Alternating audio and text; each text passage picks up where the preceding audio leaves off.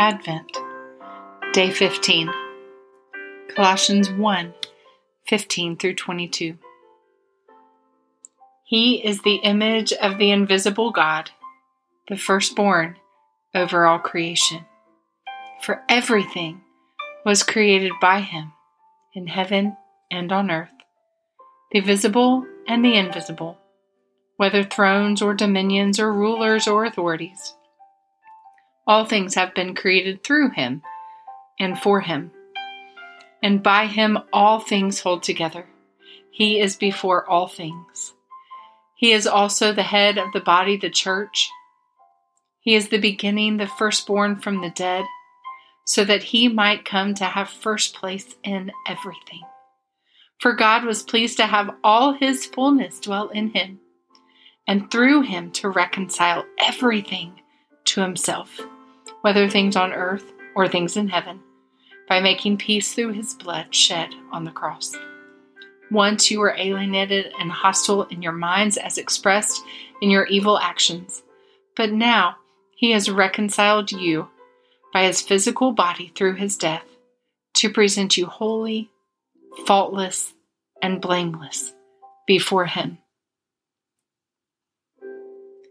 This world exists as it does, and is what it is, and has the history it does, in view of his Son, through the agency of his Son, working together with him in creation, and for his Son, to honor, glorify, and accent his supreme worth and majesty.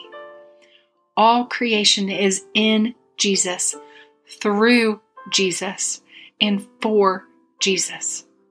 Which means there is not anything in this world and in your life that does not relate to Jesus.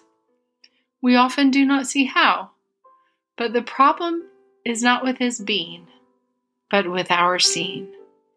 David Mathis. Father, you sent Jesus.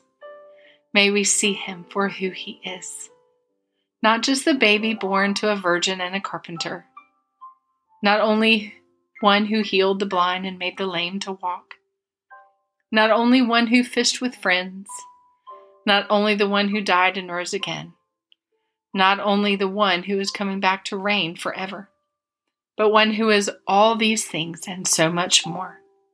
In him we pray and wait. Amen.